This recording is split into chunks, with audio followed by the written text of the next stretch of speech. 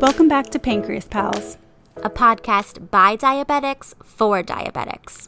I'm Emily, a writer and editor. And I'm Miriam, a licensed mental health counselor. We're just two women trying to live our best diabetic lives. While it might not always be easy due to the literal highs and lows, it always helps to have a Pancreas Pal to turn to. Hello and welcome to Pancreas Pals. I'm Emily. And I'm Christy. We're just two gals in our 20s trying to live our best type 1 diabetic lives. Every week we tackle a new topic from the diabetic perspective.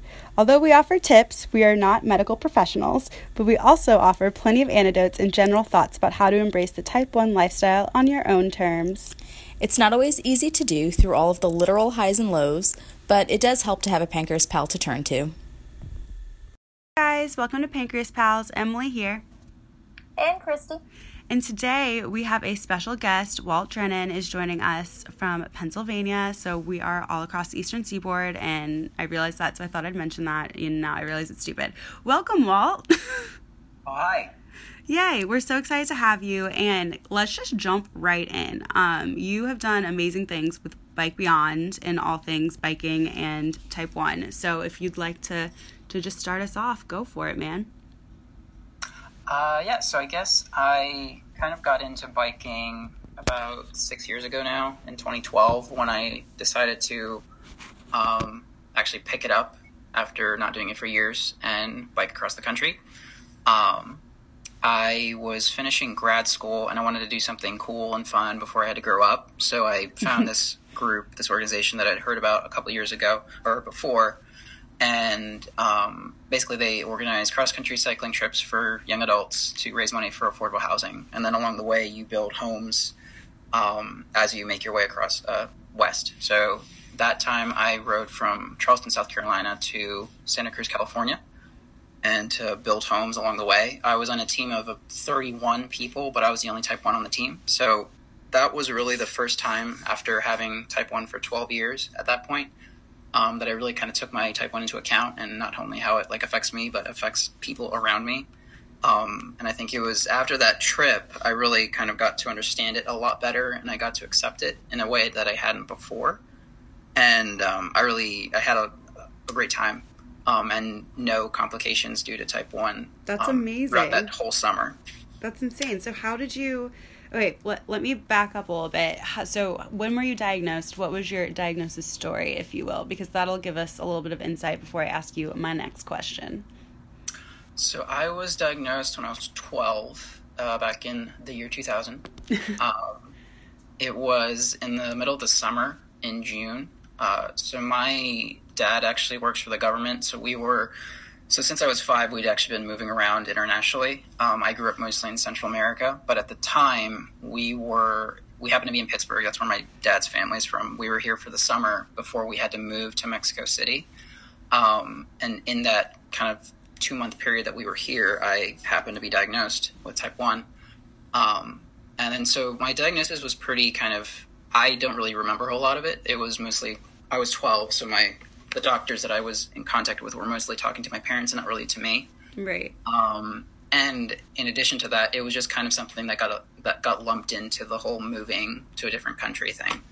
I had moved to around before that, so it was very kind of typical, but also easy to kind of just lump in with the whole move. So it wasn't really life-changing. It was just a new part of this new life that I had to kind of make for myself in Mexico City. With that in mind, I kind of just kept it to myself. I didn't want that to be my defining characteristic in this new school with these new people that I needed to make friends with. So I just kept it to myself for the most part. And then it kind of went along like that.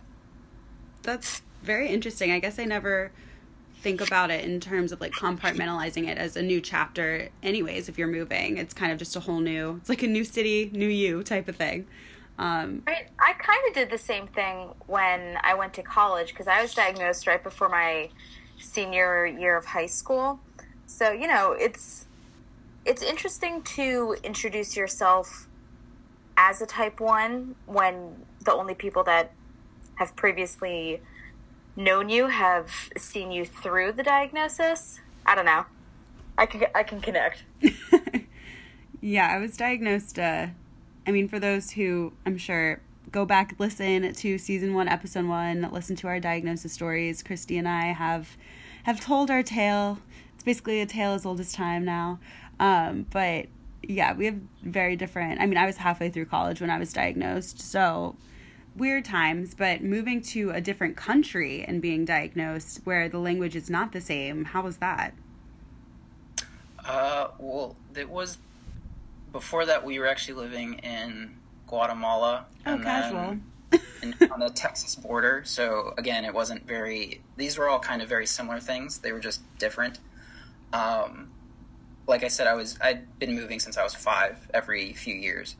To Guatemala first, and then to the Mexico-Texas border, where we lived in Mexico, and I went to school in Texas. That's interesting. So again, it was pretty. It was Mexico City was just a different city. It was very much within like the kind of the cultural scheme that I was familiar with. Cool. But it was just a different kind of type of people and different type of school.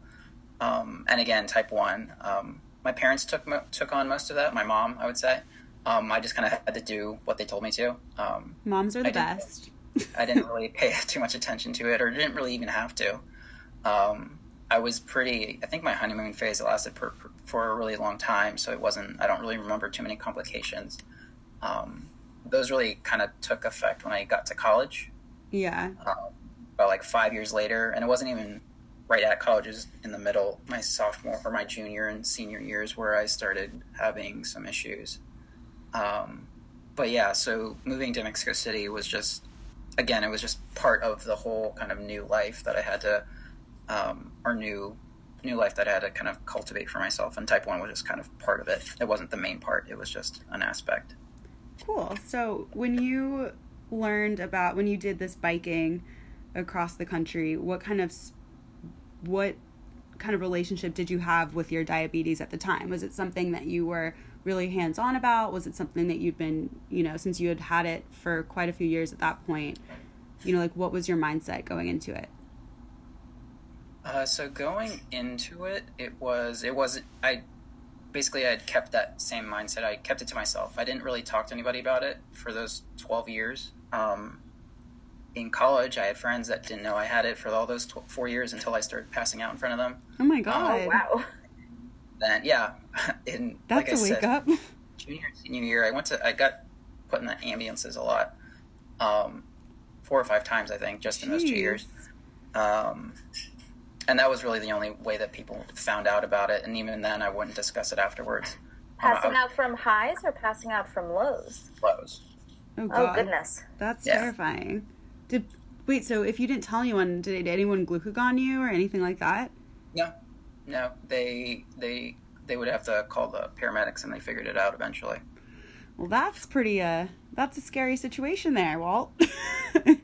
So how do you handle that now? Is it something that you're more comfortable sharing? Obviously, if it's something that you discuss with people about, but was that a turning point for you and kind of urged you forward to this biking situation? So the bike ride was it kind of forced me into it, I think. Just because it was obviously something very intense and extreme, having to bike for 8 to 10 hours a day, 75-mile days on average.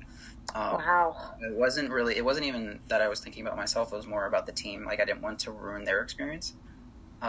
So that first bike ride, I kind of made the decision I would tell the team, but right at the beginning, before the ride started, we had an orientation, kind of 4-day orientation. And I just told them I was very upfront about it.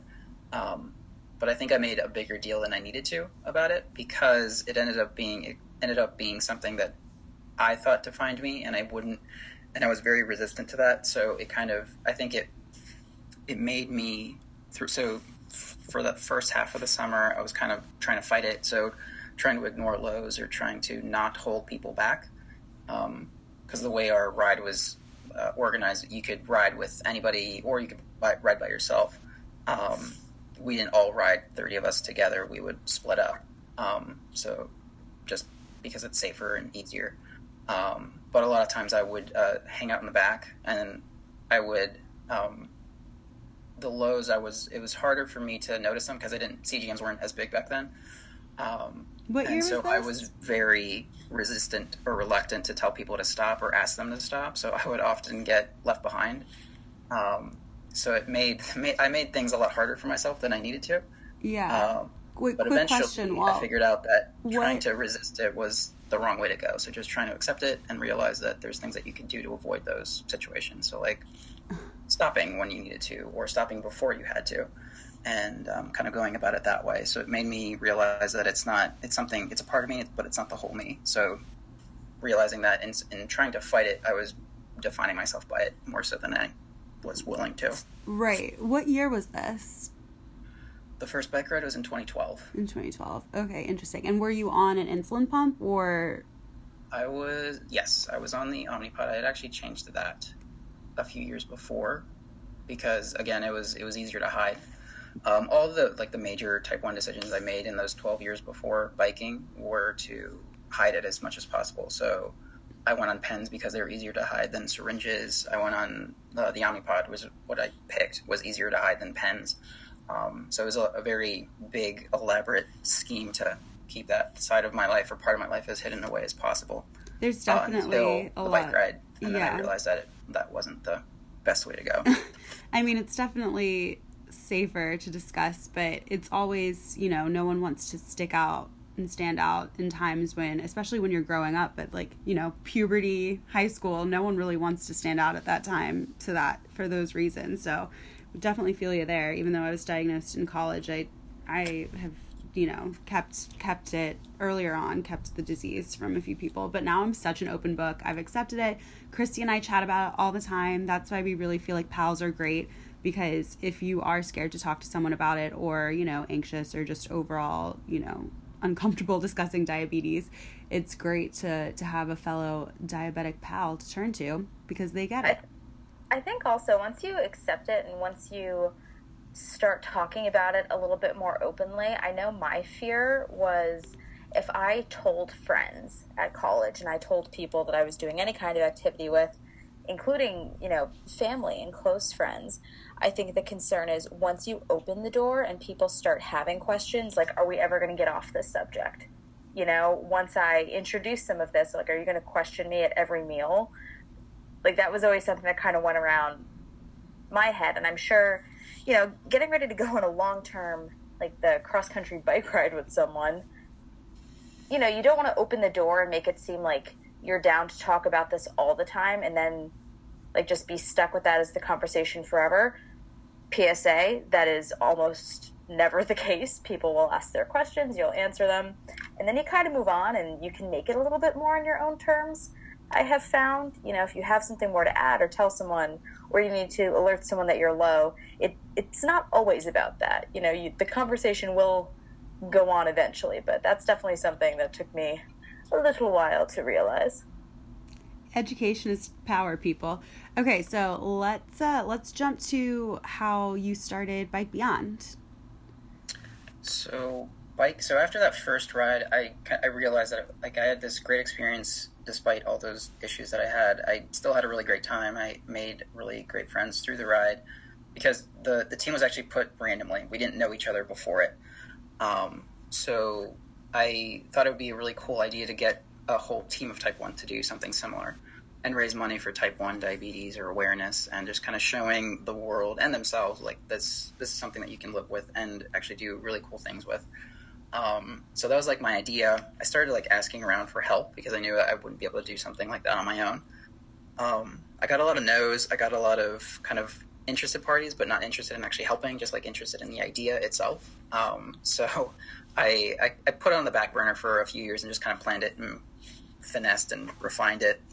And ended up getting a job and finding a different organization to do another bike ride with that I signed up for and did, and was able to do better because of what my experiences on the first ride. So I was able to correct things. I was able to find a way to ride those like extended miles every day in a way that worked with my type 1 instead of against it.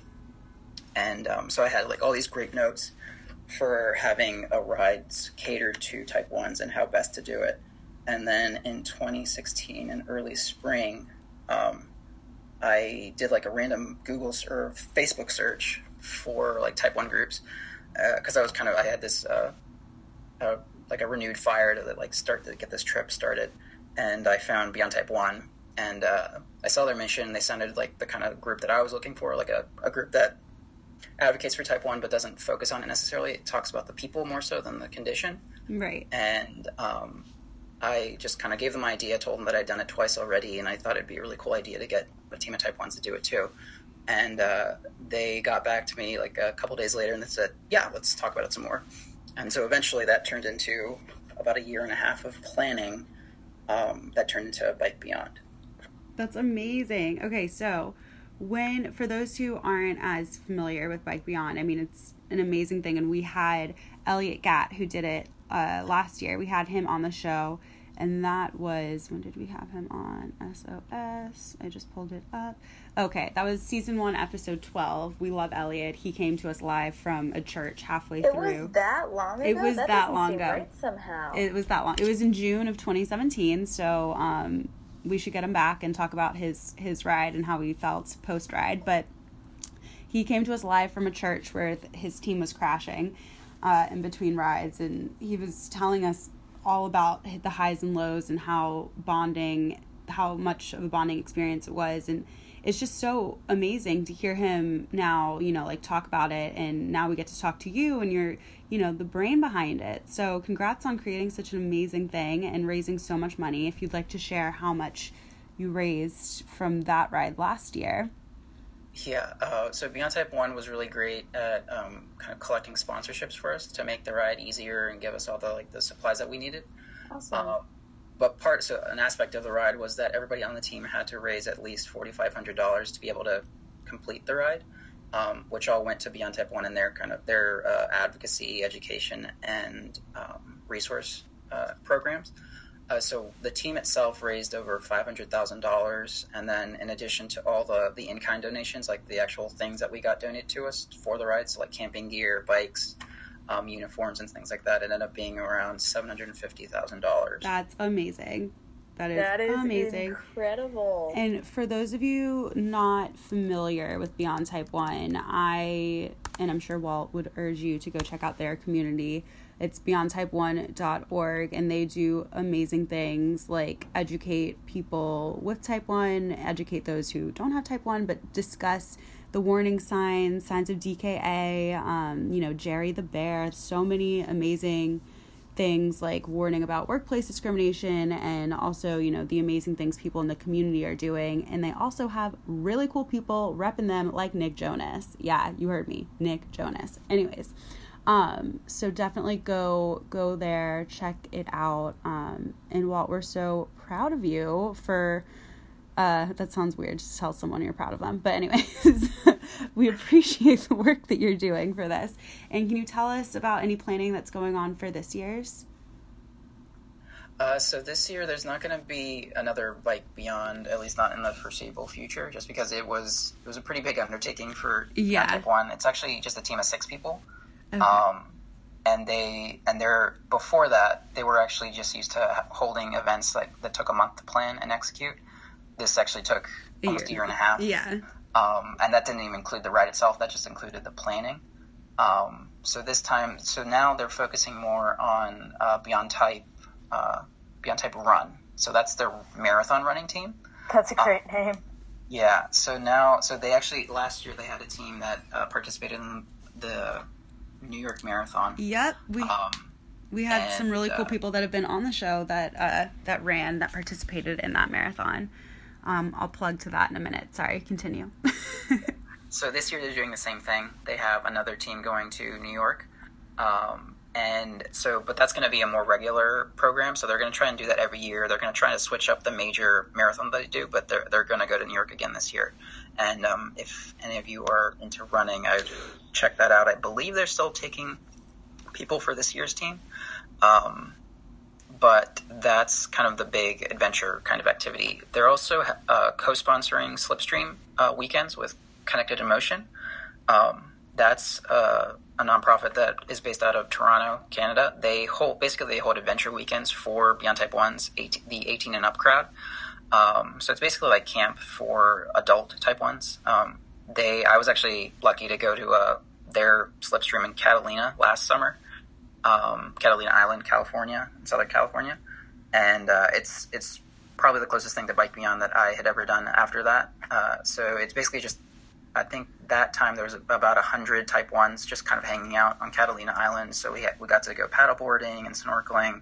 That's so cool. Oh my God. Yeah, but also they had like information sessions. So everybody that was there was Type 1, but they also had like really interesting backgrounds and jobs. A lot of them were diabetes educators and people that worked at Tandem, for example. So like a lot of people that had like very cool and unique experiences with Type 1. And then like we would share like tips and tricks like on traveling, and I learned a lot in those 3 days, like almost as much as I learned in the entire summer living with 20 Type 1s at the same time. But yeah, so Connected Emotion slipstreams, there's 3 of them in the US now, so I'd highly suggest to check those out. And Beyond Type 1 is helping them put those together. Amazing. We'll definitely link to that on our website, which is pancreaspals.com. Can I ask a question? Go for it, just, Christy. Jump in here? Yes.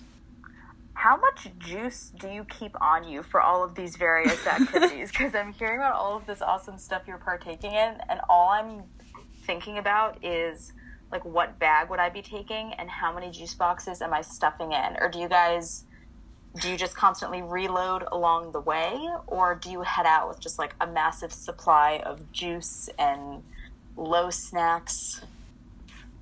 So that's actually what I kind of learned from my first 2 rides. So the first ride, they only had 1 stop throughout the day, which was lunch in the middle of the day. And when you're talking about like 60, 70 mile days, it's a long time in between stopping periods. And so what I was doing was just kind of like trying to barrel through it and not have to eat, which obviously didn't work. The second ride that I did actually split up the days within like 20 to 30 mile chunks. So every 20 to 30 miles we would stop and have like a snack break or a water break. And again, I was the only Type 1 on that team too.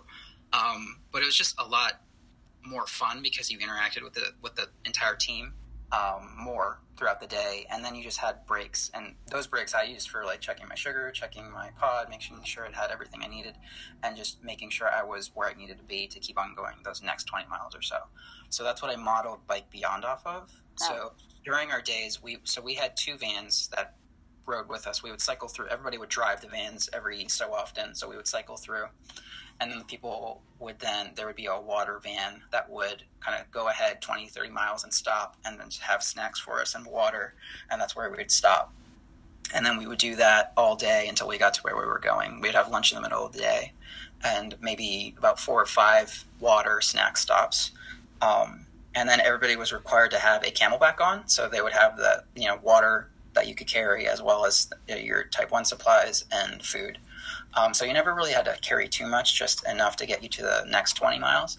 And again, everybody was carrying, their own stuff. So you would always have backups if anybody, and everybody's always willing to share. A travel van makes a lot more sense than the giant backpacks I was picturing. Yeah. So everybody had Type 1. So even if you didn't have low snacks at that moment, I ran into that a lot. It's like I would just like say I'm low, and then 5 people would hand me, like, we had Honey Stinger was a sponsor. They would give me snacks, and so it was probably the best place you could be if you were Type 1, because like everybody had their own stuff which you could then use, and they're of course willing to share. That's so awesome. Did they keep any medical professionals around, or just out of curiosity? That was actually a question I got a lot, even in the planning phases. Like, do you plan on having a doctor or a nurse? And it's like I was adamantly against it, because like you don't have to, like, people don't have those things. Like, people that have functioning pancreases don't have those things. Why should we?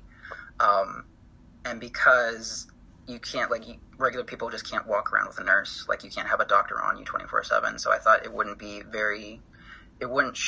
like really show what we could do if you had that, and plus what kind of doctor or nurse would volunteer their summer just to kind of hang out. And really I don't see them doing any more than we would. It's like we were all required to have glucagon kits on us at all times, and we all knew how to mix them and like administer them. So it was, and plus everybody had Type 1, so we all knew exactly what to do when, and it was probably, again, it was the best place to be in a scenario like that if you were to go dangerously low or not have the things that you needed because somebody would have like a backup for you. So no medical professionals. We did have one rider that happened to be a nurse, but it was just coincidence. It wasn't required. That's happy coincidence. But yeah, I do find that a lot of impassioned type 1s end up either being like diabetes educators or things like that, at least in some of the cool people we've met along the way. But yeah, is there anything else you wanted to discuss, Walt? Because we're excited to have you, and this was very informative, and can't wait to hear the next adventurous thing you do. Yeah. The only thing I've got going on is, so the Bike Beyond Summer was actually made into a documentary by Neil Greathouse. He was the director and one of the cameramen. He's the Beaties on Instagram. And I'm having a screening here in Pittsburgh on May 5th. If anybody wants to come out, it's going to be at the REI in the South Side. It's a free event with food and kind of drinks and low snacks if you need them, and then the movie and like a Q&A. It's the day before the Pittsburgh Marathon. So it's a cool kind of easy Saturday night before you have to run 26 miles if you're doing that. Amazing. Is there anywhere for people to view it if they can't get to Pittsburgh? Is it online anywhere? So there's going to be a lot. So the team itself is kind of gearing up to start screening in their local areas. So I would highly suggest keeping an eye on the Beyond Type 1 website, beyondtype1.org. And then they're also working on getting it to the major public kind of through a streaming platform of some sort. They're not sure exactly when, but I think that's kind of being scheduled for early this summer, so around June, July. So that's in the works. Amazing. Right. So yeah, definitely... So basically, just keep an eye on Beyond Type 1, and they'll definitely be advertising that. Amazing. So head on over to our website, and we'll link to all of these cool things for you, so it's just one click away. Anything you wanted to add, Christy? No, I think just that I am absolutely amazed and inspired. You know, the amount of planning that I put into like my 1 hour sessions on the elliptical suddenly just does not seem all that complex anymore. You know, so good to always keep that in perspective. Yeah. And good luck and keep a surprise, because we love being able to share anything like this. You know, I think a lesson I would have loved to have heard when I was younger is, you know, type 1 doesn't mean you can't do it. And I think this is just such a prime example of that. So retweet. Happy to share any news about it. Yes. Okay. So thanks everyone for listening. Follow us on Instagram at pancreas_pals, on Facebook at pancreaspalspp. Head to our website, pancreaspals.com, to get links to all the cool things that we just talked about. And thank you so much, Walt, for taking the time on your Sunday to talk with us. And we hope everyone has an amazing week, and check back next week for a very cool, very special episode that we're very pumped about, pun intended. Have a great week, everyone. Bye. Bye.